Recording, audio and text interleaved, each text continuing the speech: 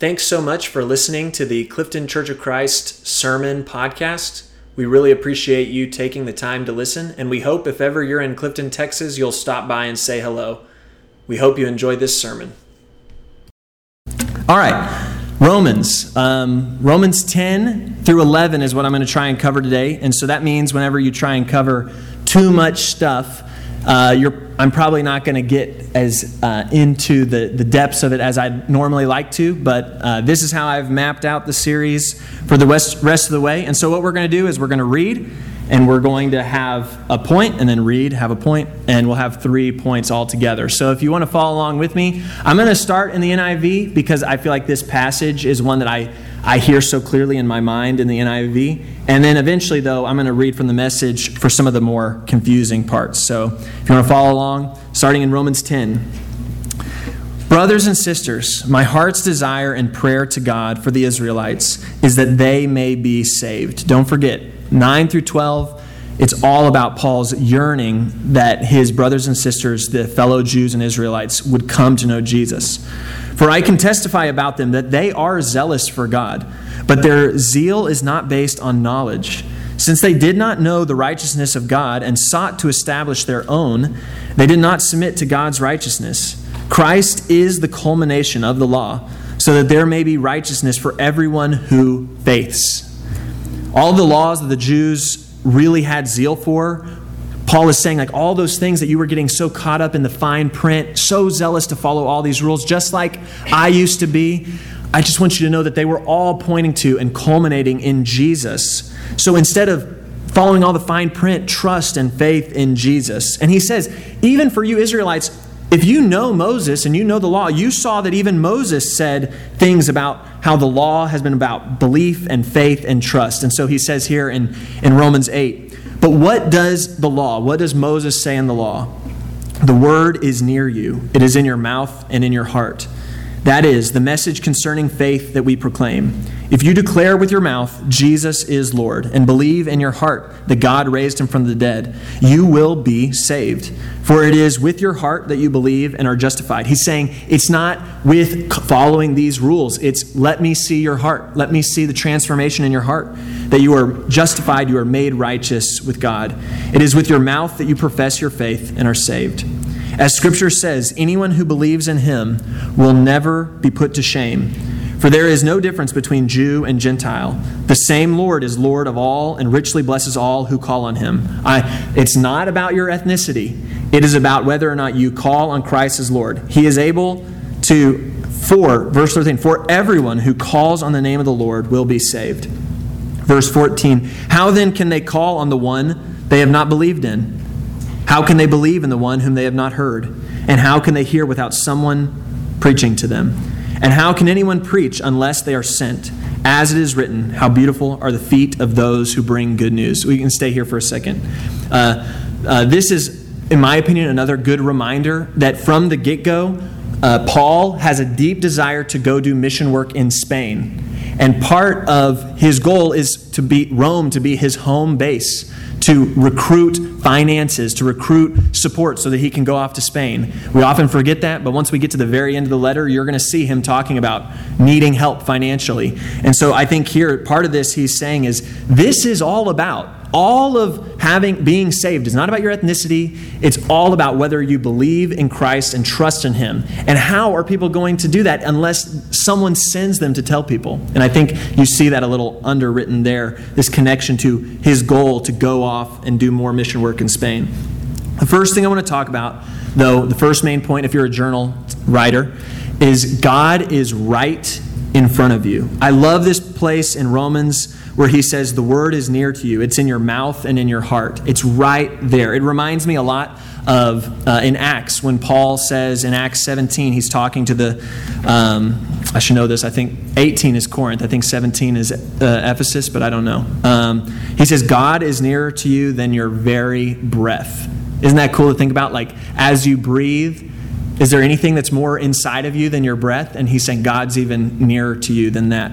But the thing I want to talk about with this God's nearness to you is, how many of you are people that when you watch a TV show or movie, you kind of become super invested in the story, almost like you're completely immersed in it. Anybody like me? I'm very much like that. I can't, when I'm watching, and I want you to picture this is like a crime movie or a TV show or a murder show, and from the get-go, you have your suspicion, this is the killer, this is the villain, but you're not sure. And so you have scenes where the music starts to get intense, and I'm sitting there watching, literally, like Catherine can attest this, I'm like, watch out! He's right there! Like, and then it's even worse whenever, sometimes with storytelling, the show will show you who the bad guy is or the murderer is, but the characters may not know. So then it's even worse. You're sitting there and you're sweating. You're like, how can you not see that they're right in the room, right there with you? Watch out. I decided to go with murder first instead of the romance movies analogy because Jason's always getting on to me how much I like rom-coms and stuff. But I know you've seen a rom-com or you've seen a love movie where it's Pride and Prejudice. I had a sister, come on. It's Pride and Prejudice, or it's You've Got Mail. I had a mom. I have a mom. You've Got Mail, or When Harry Met Sally. And the whole premise is these people trying to find love, trying to find their person. And you're like, are you kidding me? Like, wake up. They are right there. You clearly have a relationship with this person. Like, pay attention. This person you've been emailing with like for I don't know how many years. Like, clearly you've got a good thing going on. Also, I will say I feel this way a little bit. Some of the girls from my youth ministry and Katie that come and visit, and other girls from my youth ministry, I can't tell you the number of times that they sit here and, it's not the end of the world, but I think, how is a guy at ACU not married you yet? What are they looking at? Have they not seen how awesome you are and how pretty you are? Like, get with the picture, fellas. These girls are great. And I say all this to say that this is how I almost picture Paul here. When he's so sad about the Israelites missing it, he's like, y'all are swimming in the Bible all the time. You are swimming in the Old Testament promises and texts, and it's killing me that you don't see Jesus right here in front of you. And I can relate to this. And I think we can relate to this. You have people in your life who and by the way, I'm guilty of doing this too. But we have people in our lives who we think, I just wish you realized what you're missing by not making Christ more a part of your life. Not just an ornament to your life. You make it where it's like, well, this is what I do, this is who I am. But like, Jesus is something I participate in because it's just part of my routine. Not this total surrender to what would my life look like if Christ was really my Lord. And I can't tell you the number of times I see people and all I can think, I cringe just thinking, I wish you just saw Jesus right there wanting you to surrender that trust to Him. I wish you could just see He's right there in front of you. You're so close. You come every Wednesday night. You come every Sunday morning. You post Bible verses on Facebook. You're right there. But yet you're thinking that's what it's about, rather than realizing it's all just about Christ and putting your trust and faith in Him. And this is what I picture Paul saying to these Jewish brothers and sisters that he has. It's killing him. The love of your life is right there. What are you doing? So let's continue reading. That's point 1. That was probably my favorite of all the points, so it's downhill from here. Romans 10, 18 through 21, from the Message. Yes. Haven't there been plenty of opportunities for Israel to listen and understand what's going on? Plenty, I'd say. Preachers' voices have gone round the world, their message to earth's 7 seas. So the big question is, why didn't Israel understand that she had no corner on this message? Moses had it right when he predicted, when you see God, reach out to those you consider your inferiors, outsiders. When you see God, reach out to these people who aren't the people of God. This is Paul quoting from the Old Testament. You will be insanely jealous. I think, I'll get to this in a second. When you see God reach out to people you think are religiously stupid, you'll throw temper tantrums. Isaiah dared to speak out these words of God. People found and welcomed me who never so much as looked for me. And I found and welcomed people who had never even asked about me. Then he capped it with a damning indictment. Day after day after day, I beckoned Israel with open arms and got nothing for my trouble but cold shoulders and icy stares. So if you're a note taker, the second point I'd like you to consider is that God beckons us with open arms, but often gets a cold shoulder from people. And this is a picture that's hard for us to grasp, but I want to make sure in the midst of all the things we see and think about God, we never lose sight of, and I think if your mind hasn't gone there, my mind has, you can't lose sight of the picture of the Father from Luke 15, he cannot wait for the Son to come back with open arms. He cannot wait for this opportunity to say, it's not, I've seen a preacher who does almost like a skit, and I've seen him do it at some Christian camps, where what he does is he describes this picture of two chairs on the stage, and every time we grew up thinking that the way it worked was, here's God's chair and here's our chair looking at each other. And when we sinned, we walked our chair way over there, and God kept his chair here. Like, all right, y'all, you messed up, I'm waiting. But the message of Scripture is not that. The message of Scripture is when we took our chair over there, God picked his chair up and walked right over there and sat it right in front of us, saying, look at me. I'm right here. I want to have this relationship.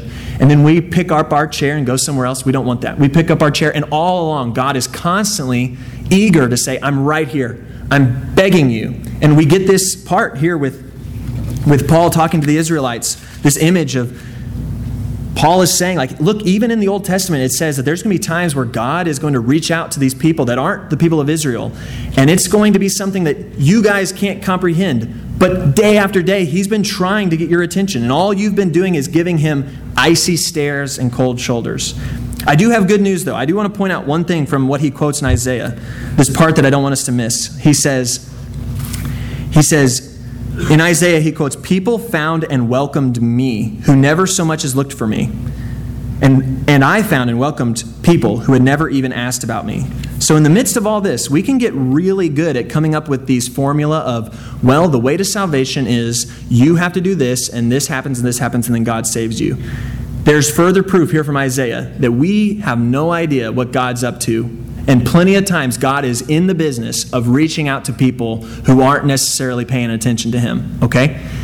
And this is a good reminder for me and us. Anytime we think we have the market on, well, this is how God is going to save people, God does not fit into our boundaries of how he's at work to save people. He has every right to decide how he's going to save those people who are out there. And so in Romans 10, 11 through 13, I'm going to reread it. You can go to the next slide. This is the... this is a quote. It's a great quote. And then I'm going to read. No, go ahead and go back. This is a quote from A.W. Tozer. It's one of my favorite quotes. I've said it in Wednesday night class before. He says, complacency is a deadly foe of all spiritual growth. Complacency, just like sitting in the same spot. Acute desire must be present, or there will be no manifestation of Christ to his people. He waits to be wanted. Too bad that for many of us, he waits so long, so very long, in vain. That's good stuff. He's saying, I had this guy from my youth group. We were preparing to go on Wilderness Trek, I remember. And Wilderness Trek is this 6-day Christian camp backpacking trip in Colorado. And leading up to it, we would go and we would jog and walk in preparation. And I remember one time jogging with him. He was a junior in high school. And he was telling me, Drew, I don't really want to be like a fitness nut or anything. I just want, to be able to just kind of keep where I'm at. And so that when I'm, 40 and stuff, I can still be just as active. And you know what I was smiling thinking about? I was like, you have no idea how hard it is to keep where you're at. He's sitting there thinking, I'm just going to keep doing me and I'll be fine. I'll still be svelte and my metabolism will still be kicking in.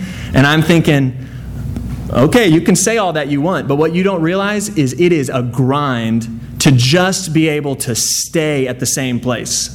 You following me? And I think this is part of what Tozer's saying. This is part of what we see with the Israelites. The Israelites said, we've got the market on God. We've got God figured out. We've got all these structures in place. We're good. We're fine with this way of how things are happening. And yet, Tozer is saying, Paul is saying, in order for faith to grow, in order to find faith, you have to say, God, I want you. I want to put my faith, I want to put my trust in you. And too bad, God is sitting there just waiting with open arms, waiting for us to want him. And too often, he sits there waiting in vain for people who don't ever really turn around and say, I want you. So Romans 10, 11 through 13 reiterates this point. Scripture reassures us, no one who trusts God like this, heart and soul, will ever regret it. It's exactly the same no matter what a person's religious background may be. The same God for all of us, acting the same incredibly generous way to everyone who calls out for help. Everyone who calls help God gets help.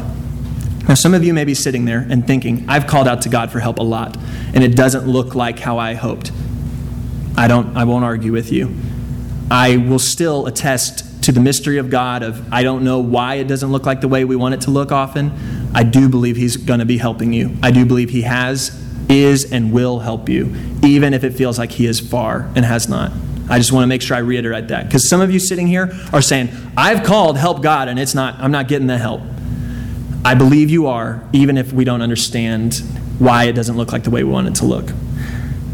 Skipping ahead, well, before you get to the next part, Melissa, does this mean, this is what Paul is saying, does this mean, and this is what people are asking, does this mean that God is so tired of Israel that He is going to give up on them, going to drop them, abandon them?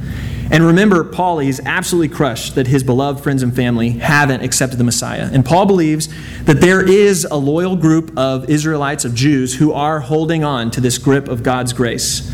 Some who remained confident in the ways of There's some people who have remained confident in the ways of following these rules as my salvation, and they're missing it. But there are some who let God initiate His transformation in them through faith. And so now Paul is going to use this imagery, and this is going to be our kind of last section, this imagery of pruning and grafting branches to an olive tree to describe this current state of Jews who have not accepted Jesus and Gentiles who have been joined to the family. So I wanted to use this picture mostly because I think it's fun, but my dad had a great fruit orchard in Lake Jackson that died during the freeze we had a couple years ago.